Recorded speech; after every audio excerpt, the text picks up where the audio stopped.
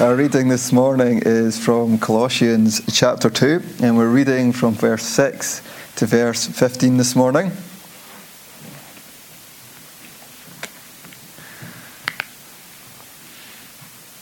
I'm going to have to take this out of its case because this morning I might actually have to do some walking to keep myself warm.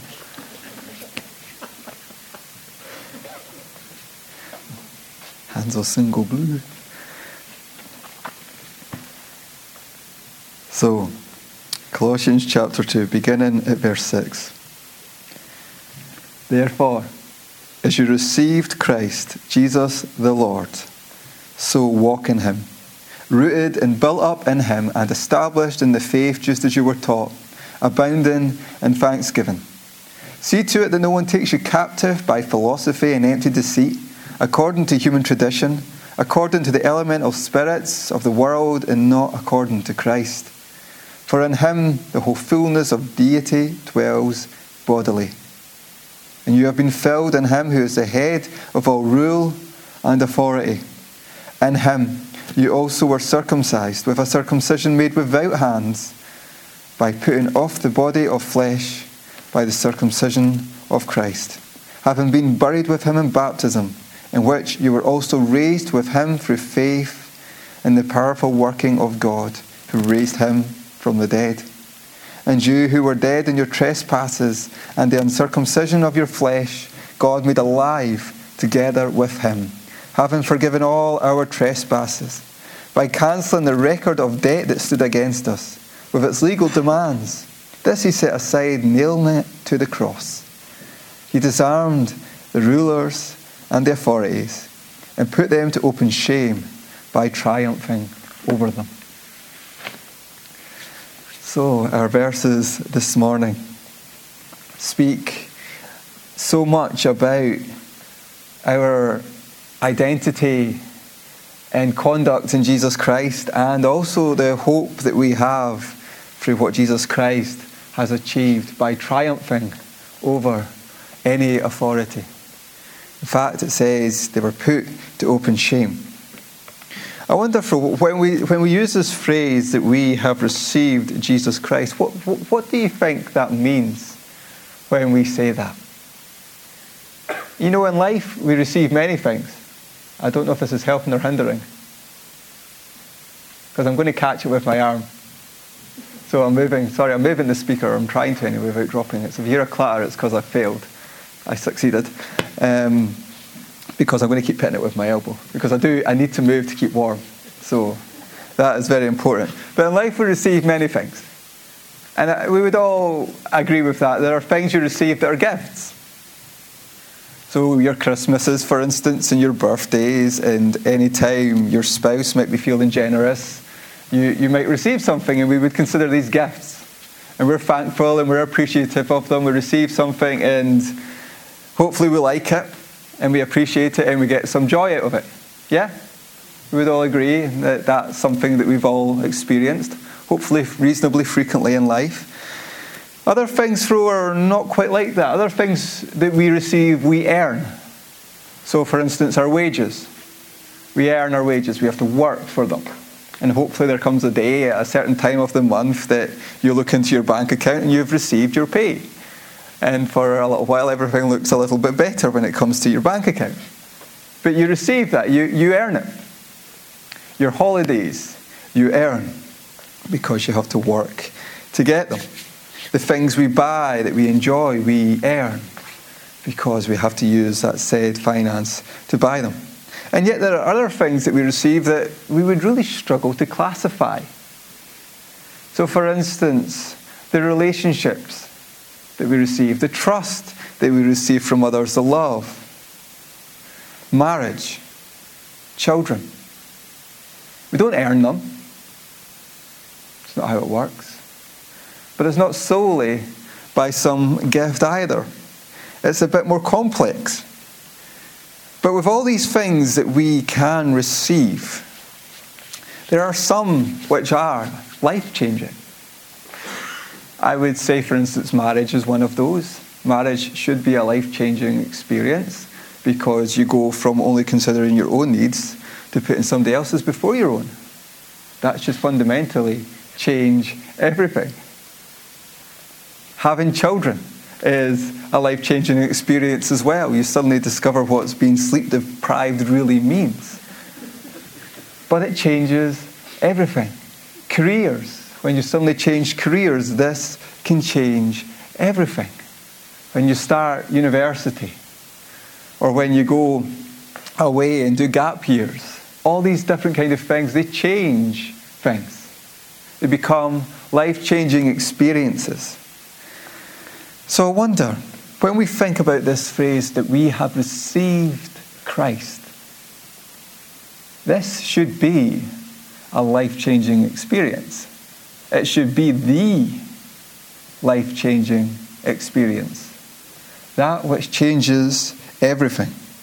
Our priorities, our ethics, our hopes, our identity, our values, our expectations.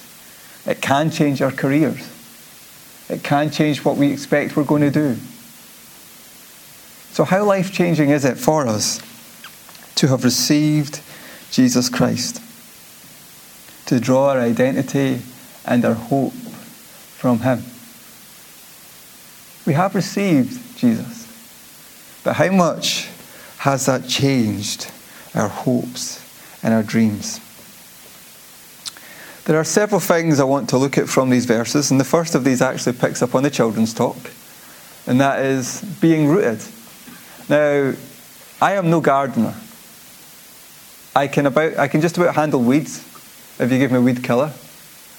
I can cut the grass on occasion, but the weather has to be exceptionally nice for such a thing to be plausible for me. But when it comes to flowers and bushes and all this kind of stuff, nah. I don't have a clue. Not a clue at all. But even I, in my ignorance to any form of gardening, can pick up a couple of important things, metaphors that come from being rooted in Jesus Christ, rooted and built up in Him. And of course, I'm going to use the metaphor of a tree, because we've sung about a tree and it just fits nicely. So if you walk around, you see trees. Now, trees are rather big things that are quite handy for paper and all sorts of other things, but they have roots. Now, these roots serve a few different functions, actually. Two different functions that I've picked up. There's probably more, but as I said, I'm not a gardener, so I'm going with the two I know. One of these, of course, is that it draws nutrients from that which is around it. So if you have a tree and it's got deep roots and they're nice and well spread out and all that kind of thing, it's going to draw lots of different nutrients and it's going to keep growing. Yeah? I've got that right? Yeah. So roots serve that function. But they serve another function which I think is just as important. They serve the function of keeping it where it is in the midst of the storms. So if you have a tree with deep roots and it happens to live in the Aberdeenshire area, at times, very frequently, it's going to get battered with strong winds. Now, if the tree's roots are shallow and weak, the tree will get uprooted and find itself elsewhere. If its roots are deep and wide, the tree will stand steadfast in the storm. Yeah? It would. And I think we can apply both of those to Christians as well. Not that we're trees. We're not trees. But that we have to have deep roots, rooted in Jesus Christ. For these reasons as well. So that when the storms come, our relationship with Him, our roots in Him, are deep enough that we can stand steadfast and not find ourselves blown all over the place. And so that we're drawing that which we need from our relationship with Him to continue growing.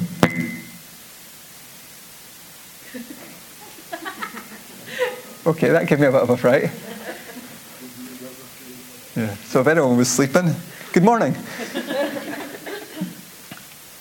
So we need these roots. The roots to stand steadfast in the storms of life, because they will come, or we might even find that we're in them. and the roots to keep on growing as Christians. If our roots are shallow, our growth is going to be slow or might even stop. If our roots are shallow, when the storms come, we're going to find that we struggle. We need the deep roots. So then the blindingly obvious question is, how deep do we think our roots in Jesus Christ are? And as I leave you to ponder that question for a wee second, I actually realise there's no real way of answering that question. There is not a checklist or a quiz or a defined set of parameters that we can use to assess how deep our roots are in Jesus Christ. But we can ask questions such as, how are we feeling just now? How much do we trust God just now? How much do we believe in His goodness, His presence, His grace, His acceptance right now? Are we wavering? Or are we steadfast? Are we growing? Or are we stagnant? And very simply, actually, how much resources are we investing into deepening our roots with God? To grow or develop something requires effort. It requires that we prioritise time for it. If I'm right, I think even to make weird things like a bush grow properly, you have to do things like trimming it and all sorts of nonsense. Is that right? Yeah? Or weird things can happen apparently. I'm not sure what, but things don't go as they're meant to. Because there's got to be something intentional about that. And it's the same for us as Christians. We are not going to have deep roots if we're not prioritising time with God. We're not going to have deep roots if we're not doing all the stuff basically Ashley mentioned in the children's talk. If we ain't praying, if we ain't got quiet times, if we ain't got Bible study, if we're not prioritising things like church and fellowship and house groups and prayer meetings and things along these lines, our roots aren't going to deepen. This isn't a passive thing. If you want to see passive gardening, you should come and have a look at my garden. And believe you me, there is nothing sensible, ordered, or constructive about it at those times. It doesn't work. Our relationship with God is one that's to be active, that's to be intentional, that's to be prioritised. We have to give time to it. Like any other relationship in our life, actually. If our approach to our spouse was that we were going to avoid them as much as possible and spend no time with them and never communicate with them, pretty soon the relationship is going to hit rocky ground. I'd give it probably about 24 hours actually. The same is true with our relationship with God. We've got to ensure that we are being proactive with it and that we're seeking to deepen these roots that we have. And we've got to be walking in this faith that we have. We will have all heard the phrase, you've got to walk the walk, yeah? Aye. That's actually what Paul means. That's a brilliant exegesis of what Jewish thought was when it came to the metaphor of walking. That was exactly it. It was about how you lived. Your ethics, your priorities, your focus, your conduct. The lifestyle that you portrayed to those around you. That's what Paul is hoping for from these Christians, that they walk the walk and not simply just talk the talk. And this is where we live our faith out before the world. This is where we show that we, as the saying goes, practice what we preach. That there is something different about us. Because the reality is, the walk that Paul is hoping and praying and anticipating that Christians will walk is one that's different to the walk that everyone else is on. In other words, we're walking to a different beat. There should be something distinctive and different about a Christian's life as opposed to those around them. Because Christians are to do the kind of things that Jesus asked us to do. Things like turn the other cheek and love our enemies and to seek to be a blessing to those around us and overcome evil with good. And to live our lives with Jesus Christ as Lord and under His guidance. Doing these things will make our lives distinct, much as it did for Jesus. His life is distinct to those around him. And he never wavered, even when people got somewhat intolerant, actually, to what he was doing and saying. So the walk that we are called to walk will make us stand out, because we'd be different. We were distinct. We have a different way of seeing the world because we see it the way God desires us to see it. So we're called to live out that walk before those around us. So before our families, our friends, our work colleagues, our sports buddies, gaming buddies, whatever it might be, we're called to walk this walk of Jesus. And let's face it, people are watching us. And we know that because we watch people. We're always trying to get a read of one another, trying to suss out what makes one another tick, what our priorities are, whether we can trust somebody. Does what they're saying match who I think they are and the actions that I see them doing? Is there consistency? Are they reliable? What's coming out of their mouths and what can I see coming out of their hearts? We're always doing this kind of stuff, trying to get a read of people. It's human nature. So we can guarantee that others are doing the very same things towards us and trying to suss out, well, what is this faith that he says or she says they have, and what difference can I actually see that it's making? Do we walk to that different beat? In other words, have the roots into Jesus Christ changed our walk? Has receiving Jesus being the life-transforming experience that it needs to be? Or do these roots need to continue to deepen? And we have to be aware as well. Let's not ignore the fact that in these verses, one of Paul's primary things is that he is hoping and writing and warning these people not to be taken captive by the philosophies and empty deceit of human tradition, according to the elemental spirits of the world. There is threats. Threats if these Christians are not aware of what's going on around them. And if they're not aware, they could be taken captive by these things and led into all sorts of different nonsense. Awareness is so important. Yesterday, we decided to go for a walk in Aberdeen, so we went down to the harbour bit alongside where the football stadium is. We decided we would cut up this grass verge and we'd go for a wee walk. Well, we didn't know where we were going, actually. We knew we were heading towards the sea, but that was about as much as we knew. And after we turned this corner and climbed up this little bit, with Anna and Jude with us, and Jude not in his buggy, we soon found ourselves on the edge of a very tiny but still dangerous enough cliff, basically. So you had the grass verge, let's say the grass verge is here, and then there's a drop here. Now it was only a drop of maybe about 15 feet.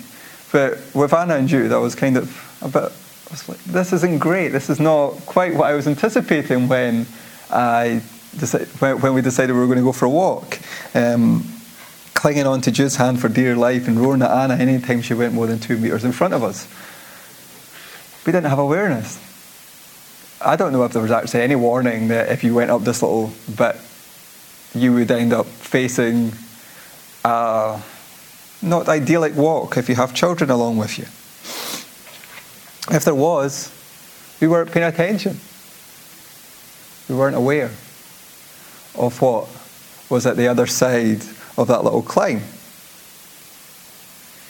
And I think there is always the risk that we can have a similar experience as Christians. That if we're not discerning what's going on around us, if we're not thinking about things, then we could soon find ourselves in a situation where we're at a cliff edge, where we could find ourselves in spiritual danger. Not long ago at night, we preached through Romans 12. And in Romans 12, what I said over and over and over again was that we are to question everything in light of the gospel. our ethics, our principles, our priorities, what the church teaches, what the world teaches, what we get from the media, what we see on television, what we're feeding in our minds and our hearts. Everything has to be questioned in light of the revelation of Jesus Christ, the gospel. Everything. To ensure that it's in line with that gospel. And that's very much similar to what Paul is hoping and praying that these people would do. Is to have this proactive nature, see to it. See to it. This isn't passive, this is see to it. If you tell somebody to go and see to it, you expect that they do something. It's an active thing, not passive. So see to it that no one takes you captive. That's what he's saying. So this morning he says the very same thing to each and every one of us as Christians. See to it that no one takes you captive. Question everything and seek to drill in to the gospel. We need to ensure that our roots in Jesus Christ are deep enough that we can do that. That we can do basically a spiritual risk assessment every now and then on our lives.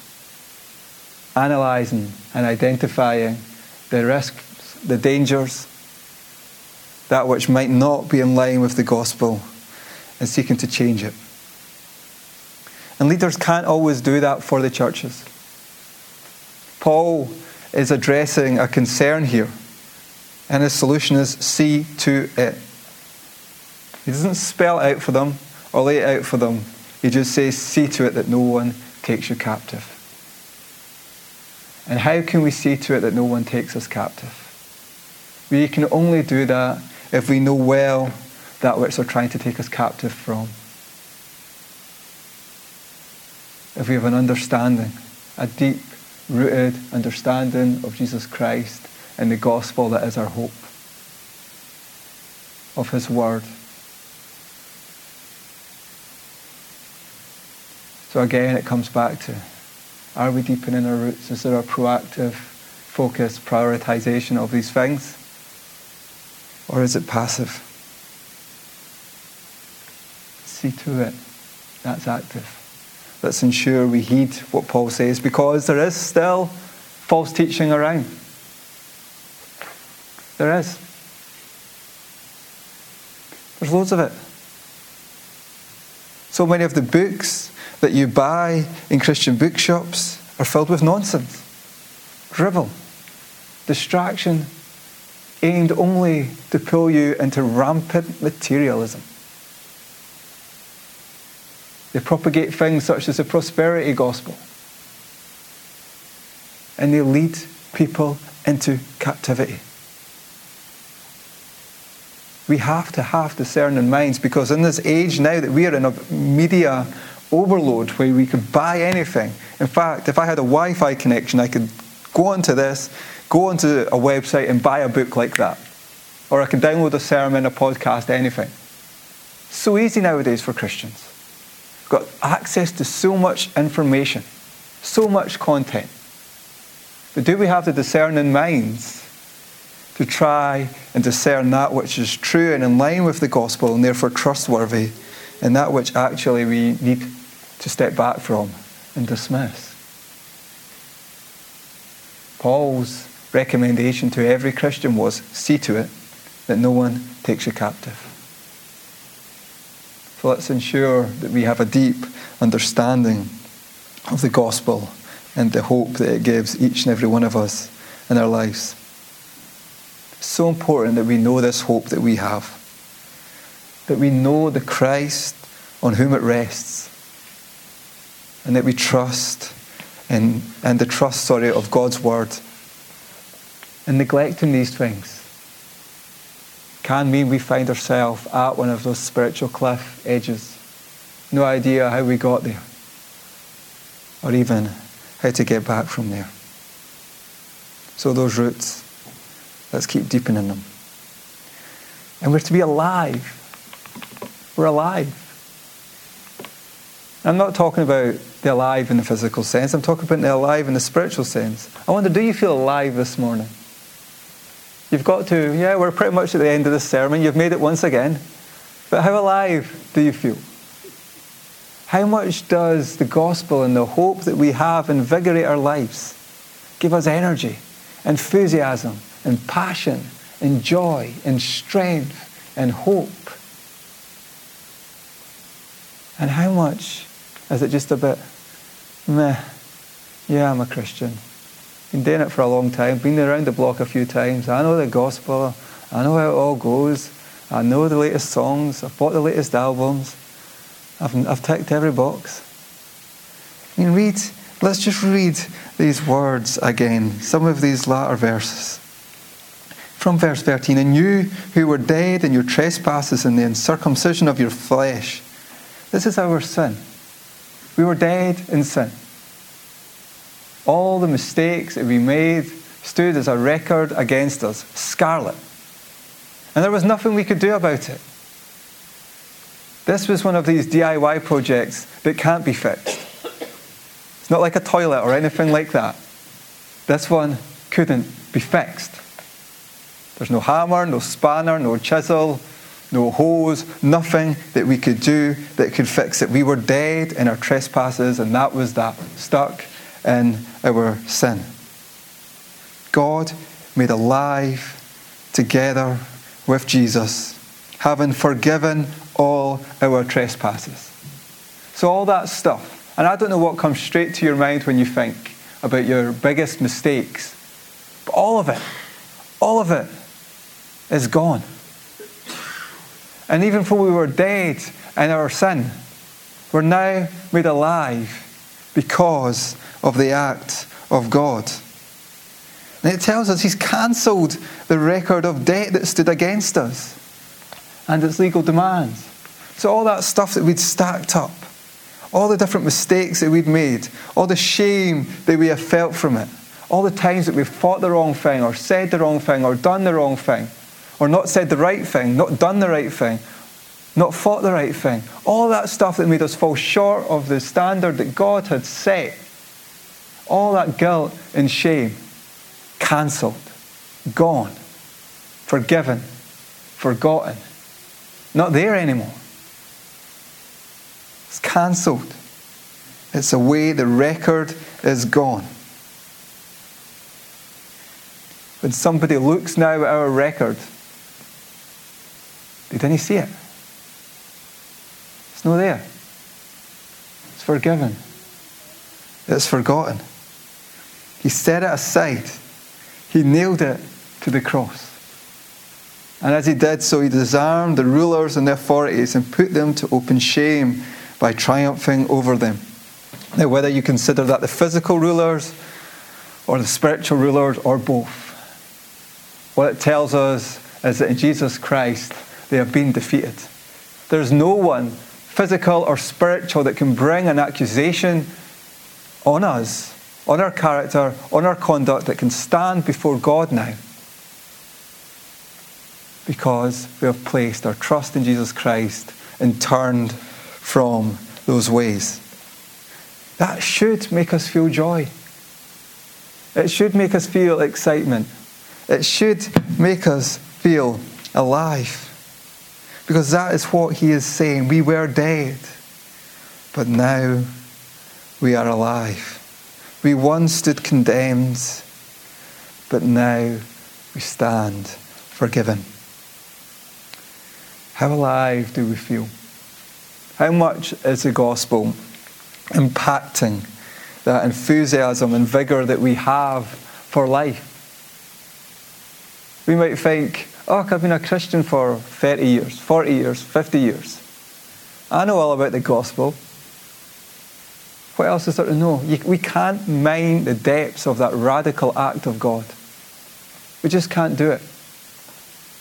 There's always new, amazing, remarkable things to discover about that grace that God reveals in that act of Jesus Christ. So I would encourage us, keep meditating, thinking, reflecting, praying, and giving thanks for what God has done in Jesus Christ. Keep drilling our roots into that, because that is where our roots need to go. Our roots don't need to go into theology. They don't need to go into history. They need to go into Jesus Christ, into his gospel, because that is where the power and the transformation and the hope and the salvation lies. So does the gospel bore you? Or does the gospel excite you? Does the gospel not influence life? Or does it bring energy for life? Even those questions alone are good indicators as to where our roots are at. We can't mine to the bottom of the gospel, but it can completely transform our life, our priorities, and our energies. So drill into it in the life that it brings and pours out into each of our lives. Where are our roots? I encourage us very simply, prioritize deepening in them. Now, I don't need to spell out how we do that. We all know. Prioritize those things. Prioritize them. Keep those roots deepening. And as we do so, we will grow. We can be steadfast. Our walk will be impacted.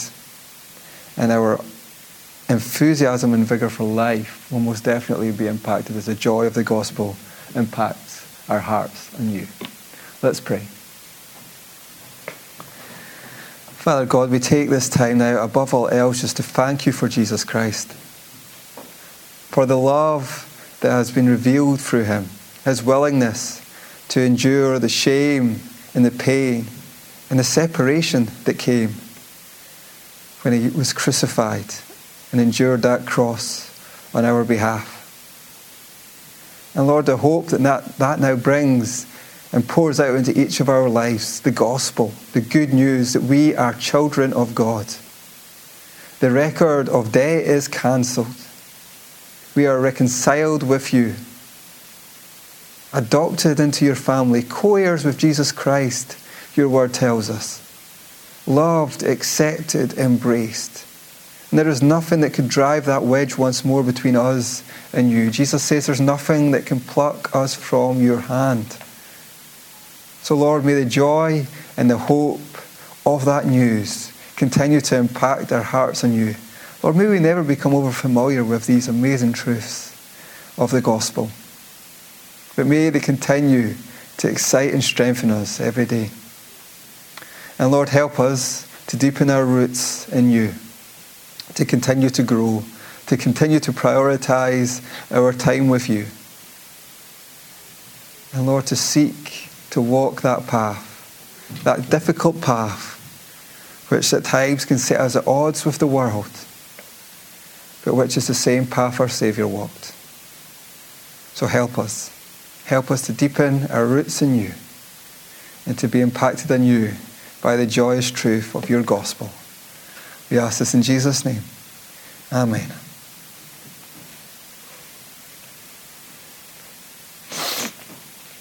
We're going to stand together to sing a song which just reminds us of this salvation in Jesus Christ. We're just going to stand together and sing, "You alone can rescue."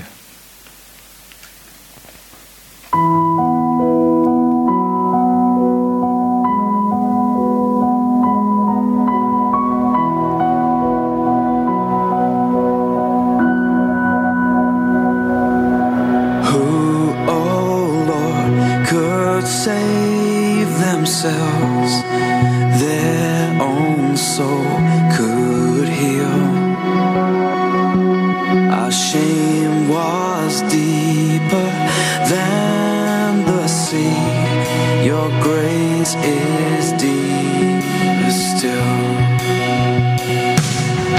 Who, oh Lord, could save themselves? Their own soul could heal. Our shame was deeper than the sea. Your grace is deeper still. You alone can rescue. You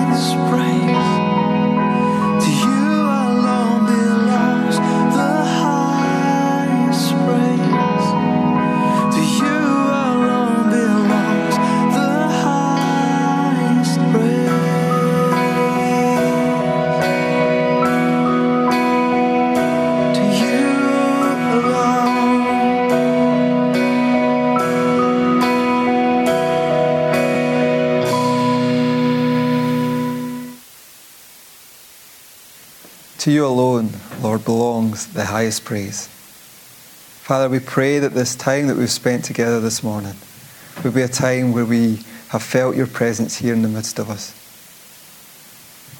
Lord, we pray that you would help each of us to live lives this coming week that are glorifying to your name.